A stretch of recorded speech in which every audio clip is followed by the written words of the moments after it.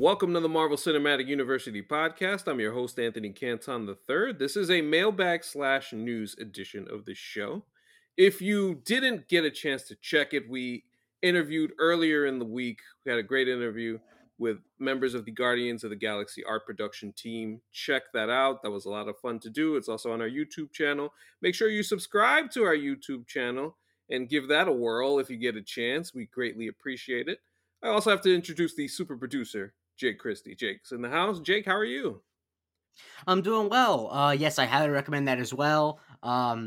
If that doesn't seem like something that immediately would be super interesting, I promise it is.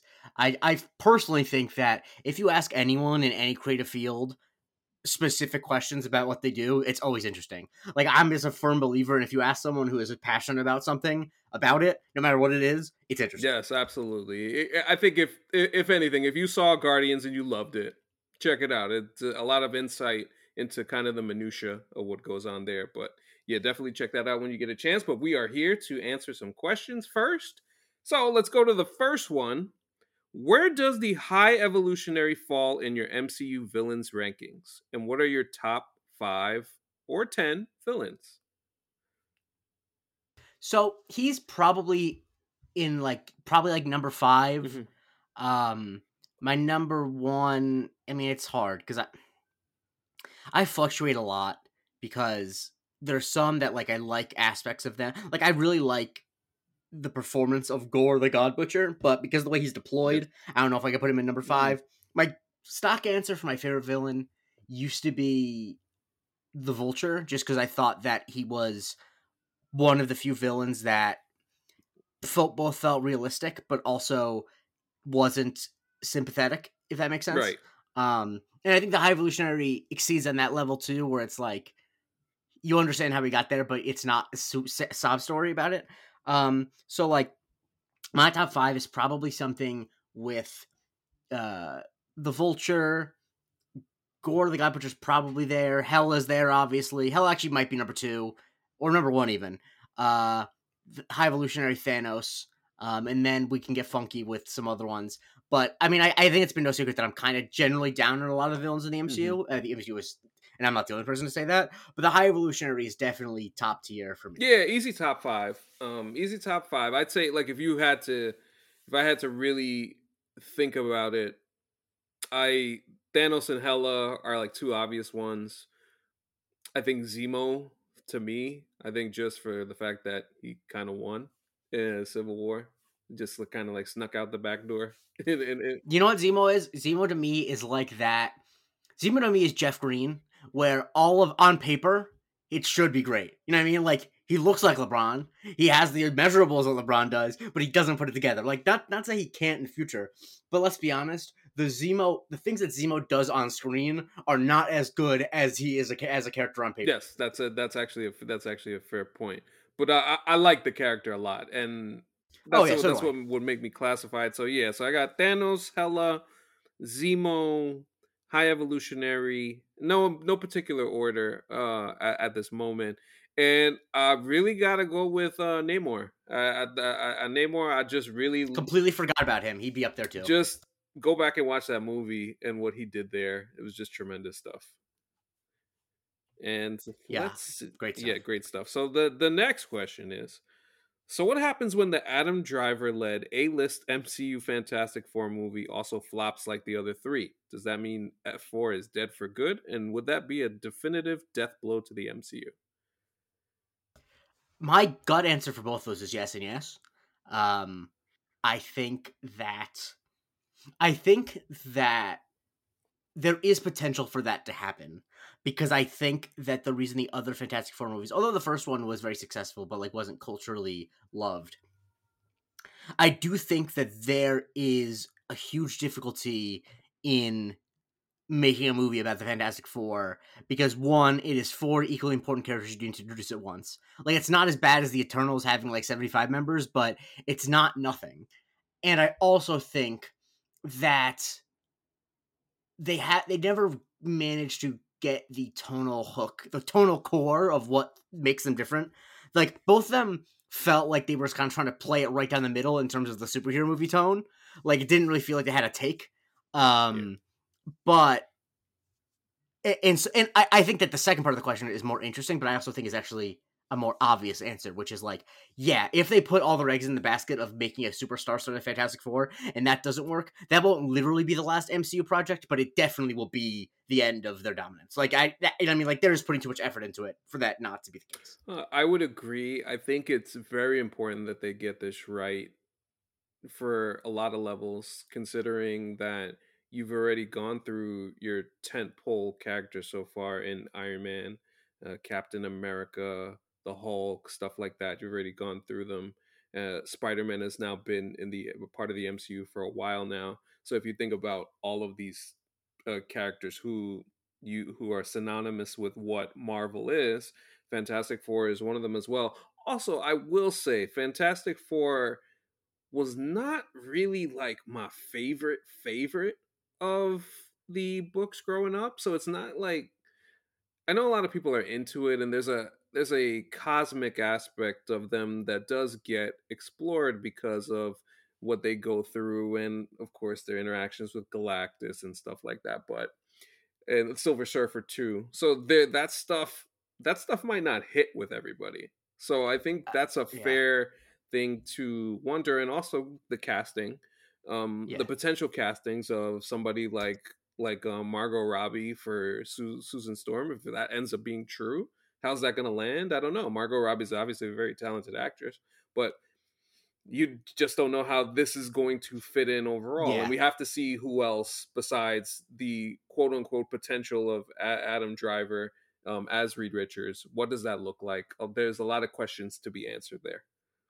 Yeah, and I think actually the thing that is more problematic with adapting the Fantastic Four is that I'm not a huge comic junkie, but just based on the movies and the way that they culturally are and the things I know about them, it almost feels like they have a similar problem to making a modern day Superman movie where the tone of the characters is more rooted in past tone. Yeah. Like they just feel of all the Marvel properties, they feel the one that is hardest to be in modern day. Like it feels like the tone of the Fantastic Four, their vibe is firmly rooted in 1965. You know what I mean? And like that was always the thing that felt feels hard about adapting them. Like the cosmic stuff, like yes, that is kind of a huge sell, but we did just have an Infinity Saga plot line. So like I think that frankly, I think that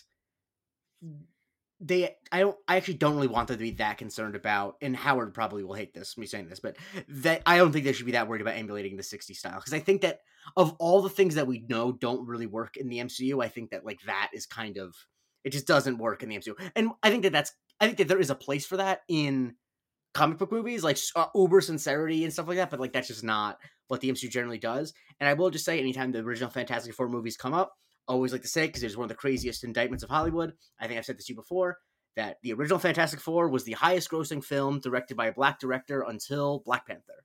So that's just crazy stuff, and it didn't make that much money. Right. Like Wow. Thinking about that is funny, but yeah, I think all the points you make are very fair. It's just something that in just the idea of it is intriguing, but also at the same time, there is a bit of a how much is this gonna hit? How much is this gonna land yeah, with people? Because I think people will be a lot more interested if they choose to adapt this aspect of some of the book stuff is Susan Storm and her kind of will they won't they stuff with Namor. Like that's the type of stuff that I think yeah, people will be interested in. Reed can tend to be a stick in the mud. So like I don't know. That it's yeah. just stuff like that that's interesting. And think about it this way: if you're like my age, this is true, but like if you're someone who is say Amon Vellani's age, who famously talks about how she watched Iron Man when she was like 8 or 10 or whatever, you have grown up and seen two different flop versions of the Fantastic Four. Your association with them is not good. Like I personally don't really have much of association with them. Even as much as I do, like I don't have a positive association with them. Even with I did with other comic book characters that I just kind of saw culturally osmosis. Like I feel Right. like they're a much. The thing I worry about is I get the impression that they are much more beloved among the generation of people that is in the big offices in Marvel, and I don't know how much appreciation there is for the core demographic of Marvel fans. And I think part of that is frankly the fact that Mr. Fantastic's power is silly in a way that it's kind of there just aren't that many that they kind of avoided a lot of that. Yeah. And so I think going in on the human drama of it, I think really letting the characters be, fit into the tone of the Marvel universe as much as people malign that, I think is kind of the way they have to go. I would, and I think that they honestly should probably set some of it up in movies beforehand. Not that obviously they're going to do that, but I think if they were to just say like we're going to have a movie that's Fantastic Four out of nowhere, I don't even think having major stars is going to be that much of a big deal because like as we talked about, they don't really make movie stars anymore. Hmm.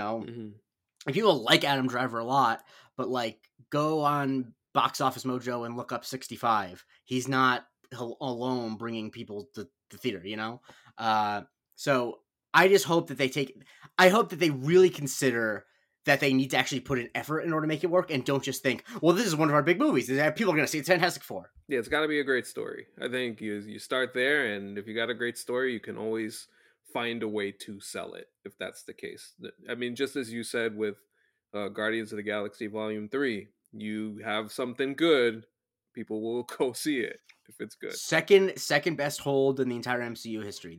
Which is a crazy stat. It started off it's just a very rare thing to happen in movies where a third movie in a franchise does under the second movie in the first weekend, but then is above the second movie in the second weekend. Like that just is like that's kind of inexplicable, and like that just shows like oh, if you make a movie good, it actually does matter. Like Guardians 3 opened to less than like Thor: Love and Thunder, and is gonna kill it overall because people are hearing good things about it. Yes, staying power is a thing. Great question there. Also, another question. Well, this is more of a ranking thing. Rank the MCU trilogy shown to date from worst to best. Obviously, the trilogies are Iron Man, Spider Man, Guardians of the Galaxy, Captain America, Ant Man, Thor, and even though the Avengers all and Thor both have 4 movies, we would include those as well. So, give me your rank. What you Okay, got? worst, and this is controversial, but I think is almost unarguable. Is probably Iron Man, like at least for me. Like, and then after that, I would say Ant Man, just because Quantumania really is disappointing. Then Thor, Cap, Avengers, Guardians, and Spidey. Is what I would say. Yeah. Just looking at it here, yeah, Iron Man's definitely last. I mean, I ain't gotta go too long on that note as far as Iron Man. Yeah, and then I got Ant Man, and then I got Thor. Um, I was really thinking hard about Guardians and Cap. It's actually Guardians 3 has made this a little bit more difficult than before. I give slight edge to Cap, slight edge to Cap being better. So Guardians and then Cap, and then Yeah. and then I will go with the Avengers movies, and then yes, the Spider-Man trilogy. I think, man, at the end of the day, I feel like all of those movies, even with how they tend to have some, I think the way that I find them talked about is interesting in the sense that, especially with No Way Home, with people after the fact saying that it doesn't hit at home. I don't know. I ain't feel that way at all. That Yeah, trilogy, Homecoming, Far From Home, and No Way Home are all movies that I feel like I will be thinking about in terms of just the trilogy and that whole story for the rest of my life. yeah. I noticed that in like the Twitter circles I see and what have you. There's a lot of a lot of the anti MCU film fan contingent, which is a large contingent, really loves the Raimi movies, and so like they talk about the Holland Spider-Man movies as if they're garbage, and I'm like, okay, you can hate the MCU, but like they're not. It's not like the people love them, and I personally love them, and yeah, I just have a lot of fondness for the character, and I like the. I think that it's really there's really not. It's the one trilogy where I can look at it and it's the only one of these where I don't have to be like, well, this one's the low point. Like of it, Far From Home's probably the worst, but like that's not even so that's why it's easy number one for me. Yeah, I mean, even Far From Home, I could even go back to how good Jake Gyllenhaal was Oh as yeah, I mean, oh Mysterio. no, I like Far From No, Home a yeah, I lot. mean, I know you're saying it's the worst, but like I think about it as like, oh, that's why I say that trilogy just is like, I don't know. It's gold standard to me.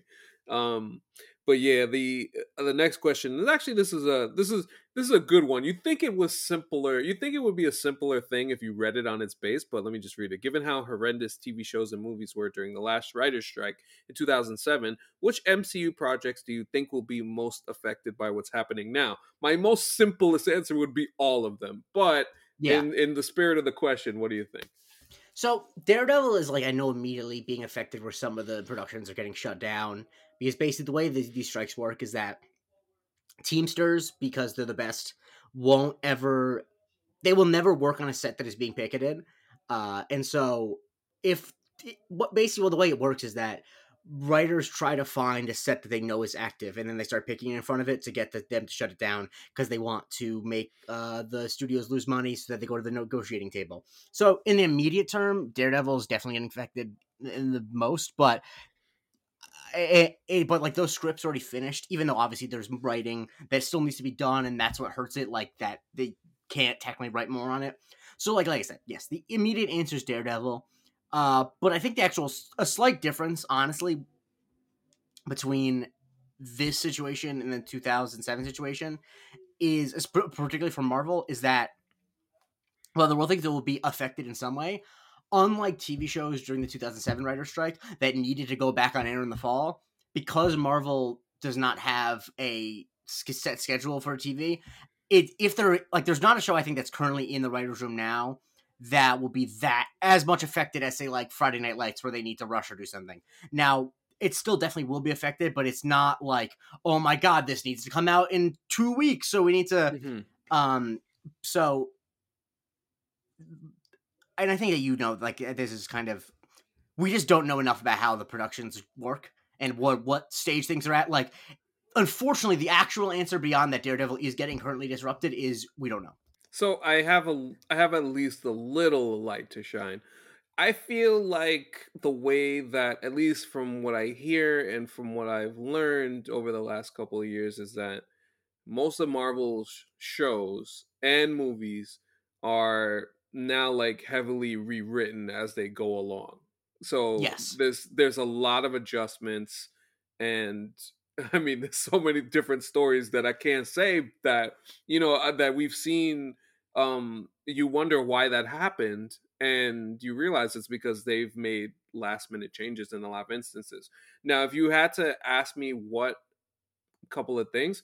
If Agatha wasn't in post production, if Agatha wasn't done filming, then I would say that one, and I would say Wonder Man too. I think those are two.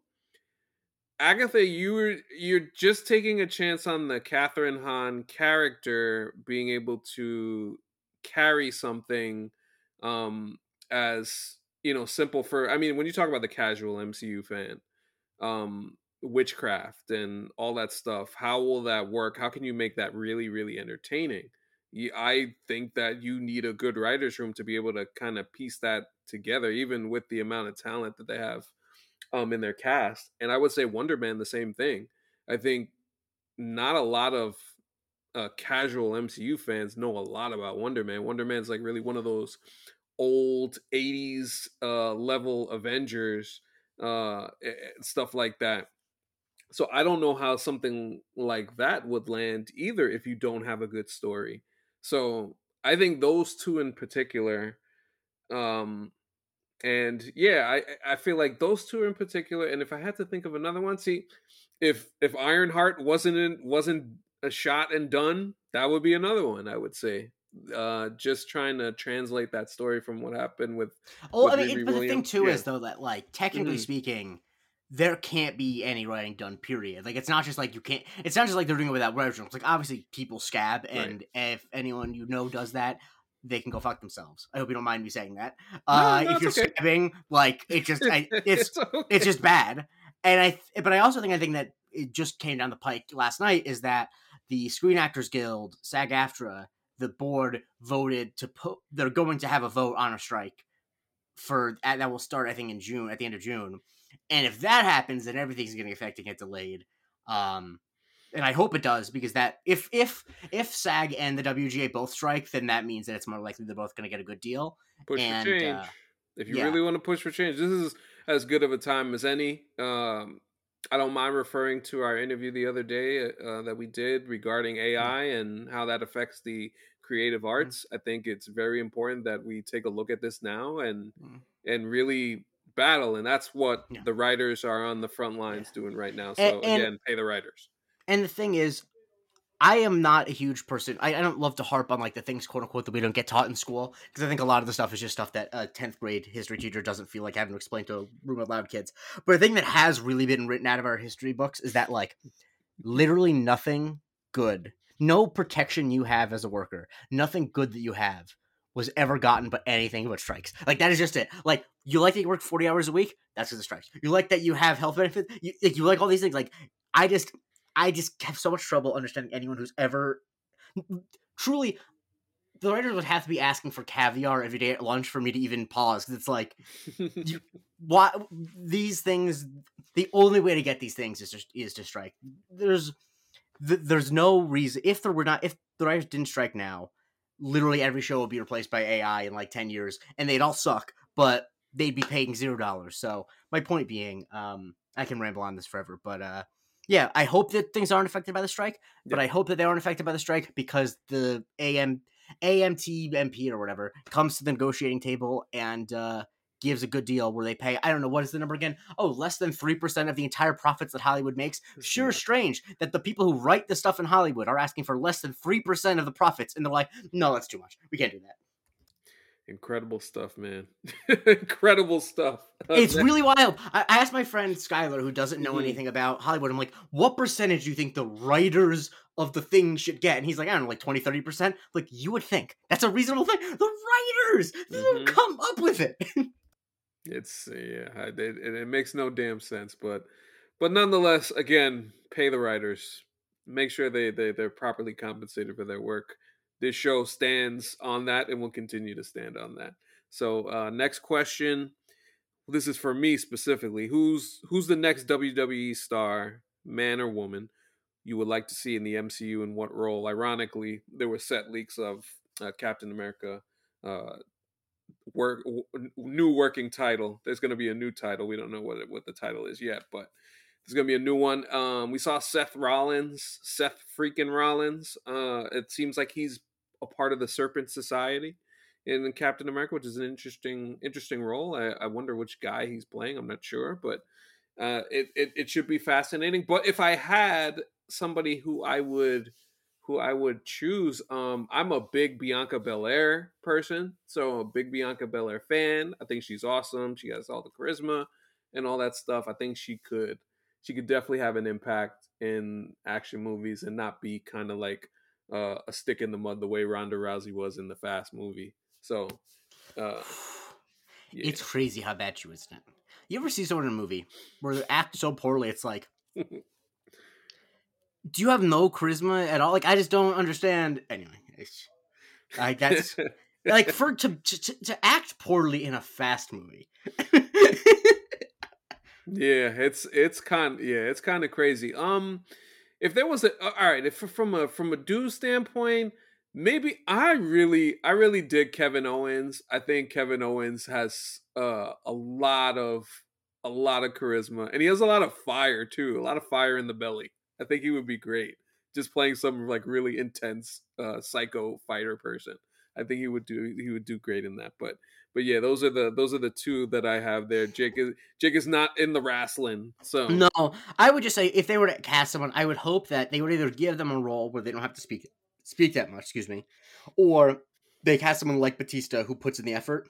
yes. Because I think that, especially in this day and age where everyone goes on the crazy steroidy diets, the physique of a WWE person is not as valuable as it used to be. Like it, you know what I mean? Like just when Will Poulter can get as jacked as he does.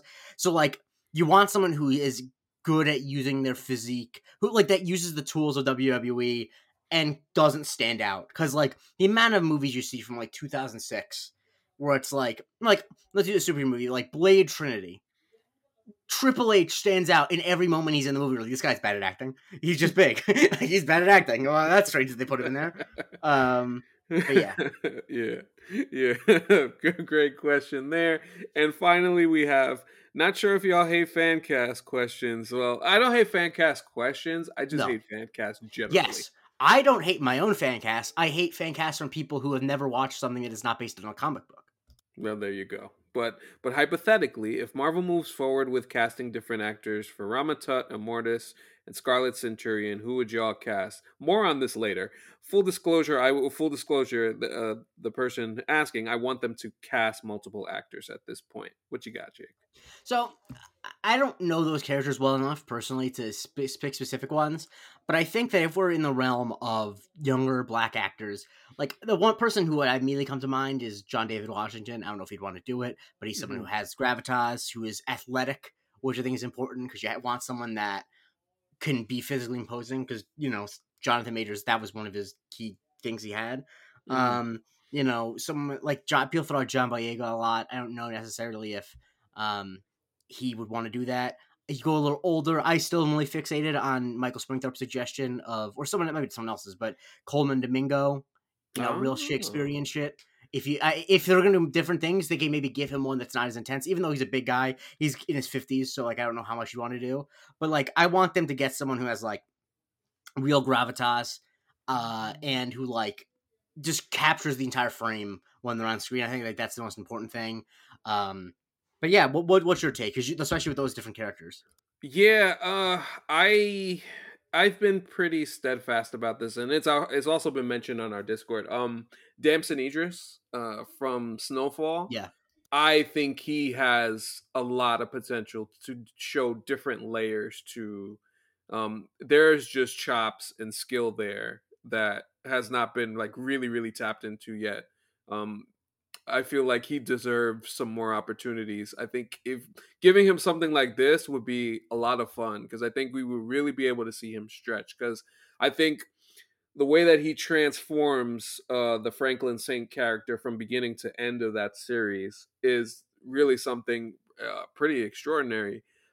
Because I think it's just not something that I would have expected in terms of you could write a story a certain way, but you need the character to take it there, and he was able to take it there. So that's probably my top choice. I like the Coleman Domingo one. I think he would be awesome. I would think he yeah, would be awesome in a role like that as well. But yeah, that whole that whole that whole thing. Oh man, I know Disney got to be like, ah, god damn it. But since we're on that yeah, same subject, the Disney upfronts took place a couple of days ago. We got a couple announcements on the remaining Marvel content on Disney Plus for the year. October 6th, Loki season 2, and we'll start there. Yeah, so there's been a lot of talk and a lot of chat about what's happening with the Jonathan Major situation. We know that he will be back in court next month, early next month, and my best guess is based off of the way that everything has gone with him. Everybody who's read this news, who's been kind of like associated with the whole idea of Marvel, has been paying a lot of attention. You know what's happened to him in terms of what he's lost and representation and movie roles and everything else. I think the expectation is that this recast is happening, and I think in everything you hear about in terms of, and not even everything you hear, everything you see in the promotion yeah, or lack thereof in stuff that he's done, Creed 3, digitally as they've released the movie, he wasn't marketed at all in that. Same thing with Ant-Man and the Wasp, Quantumania, which just came on Disney Plus a day ago, and he's barely referenced at all, just because obviously they legally have to since he was in the movie. That was all that we've gotten. So my expectation is that there will be a resolution to this at some point, and we will have a new Kang slash everybody else. But just a reminder to people that his scenes have been shot in Loki already. Like all of them have been shot, and yeah. that's been in post production. So that's not gonna change. However, you never know what they may decide to add at the end if they Exactly. decided to do something else. Then you might see something there. That's what I suspect will be the thing that happens. But nonetheless, we're getting Loki season 2, October 6th. it'll lead right into the Marvels by the time that it concludes. So it's nice to know that we're finally getting Loki season 2, which Yeah. Loki, a show that I mean everybody's pretty much Yeah. enjoyed. You have any thoughts? Yeah, I didn't want to get into it on Twitter when I saw it because I saw a lot of people were agreeing, and I didn't want to be like a negative Nelly. But I saw a friend of the show, good friend of mine, Delbino Osorio, tweeted when they released the release date that like that's long enough where they could reshoot all the scenes, and I'm like, no, that's actually just that's not true. Like, No. not if it were a show that was just like a sitcom where it was on regular sets and Hmm. the actors who were in it were like regular TV actors, maybe. But like if he is sharing scenes with Tom Hiddleston and Owen Wilson, that means that they need to get all of them together for like weeks on end. And like it act just like it's not just not long enough time, it's just not even close to enough time because they would need to find a time where both of them are available. And so it's frankly just Yeah. there unless and once again, I would have wanted them to do this, but unless they were going to delay it a full year, they wouldn't be able to do it just because scheduling is hard. So I expect them to end it with some type of resolution where they recast him. I think that they're just biting the bullet now, and I think that while I wish they would just fire him now because it would feel good and is the morally right thing to do, it actually doesn't behoove them at all to fire him one moment before they need to Right. because they don't want they don't want a press cycle when like there's nothing coming out for them now.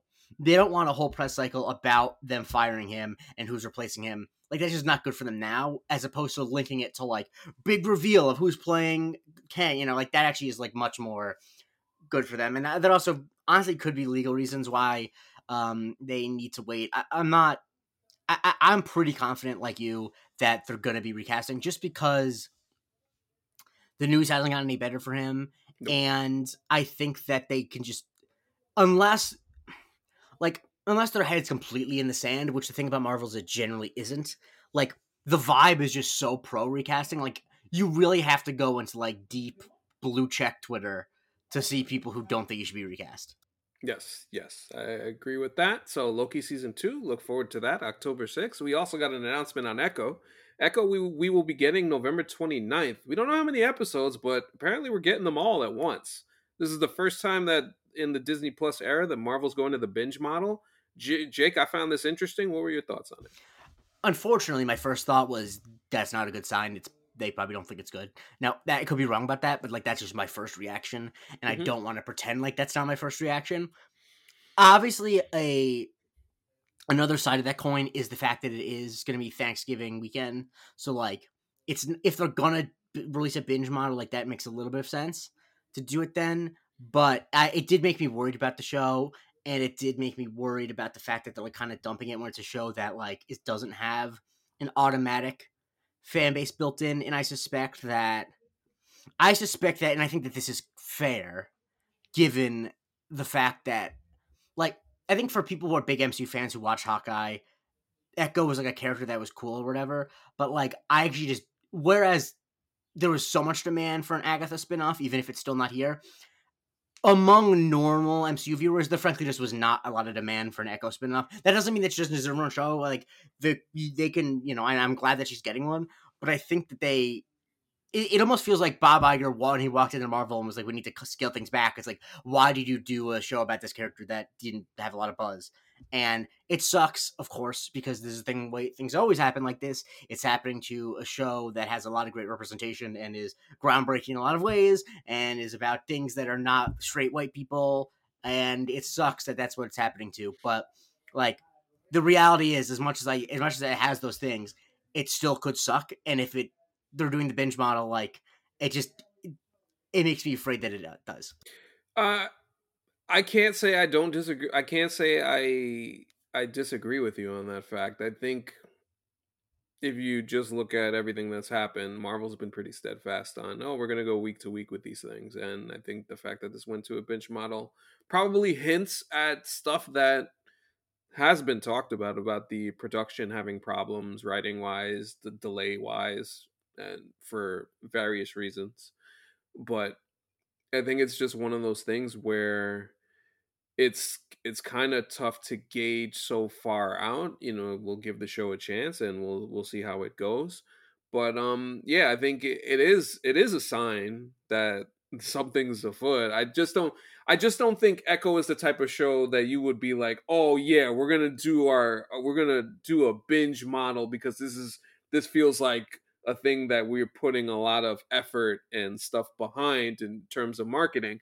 This probably feels like this is the kind of way that might be the most digestible to people watching. So, that's my viewpoint on that.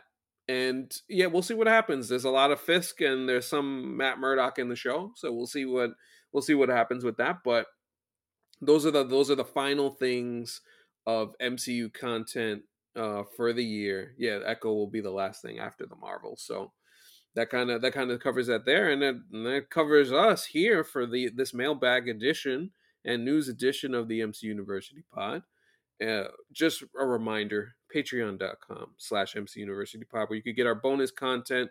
There will be a subscriber mailbag where our listeners on the Discord ask us different types of questions that we will answer there. And also, we do other things. Fast and the Furious. We'll be getting back to those movies very shortly and talking about that as we go. There's a lot of good bonus content on there. And of course, if you just feel like supporting, we appreciate you nonetheless. Make sure you 5-star review this podcast. 5-star, 5-star, 5-star, 5-star. Thank you for that. And Jake, where can we follow you, my friend? You can follow me on Twitter at the J Christie. Listen to my other podcast, Love It First Psych, where we talk about the show Psych with Andre Barrera. And yeah, it's at First Psych Pod on Twitter. Yes, and you can follow me on Twitter at AnthonyCanton_3. Follow the show at MC University Pod. And I believe we are at MC University Pod on Instagram as well. That is correct. We will put occasional clips and other things show related, maybe some news related. We'll try and be more active on there. And of course, like I mentioned at the top, subscribe to that YouTube channel. For Jake Christie, I'm Anthony Canton III. This has been Marvel Cinematic University. We will talk to you next time.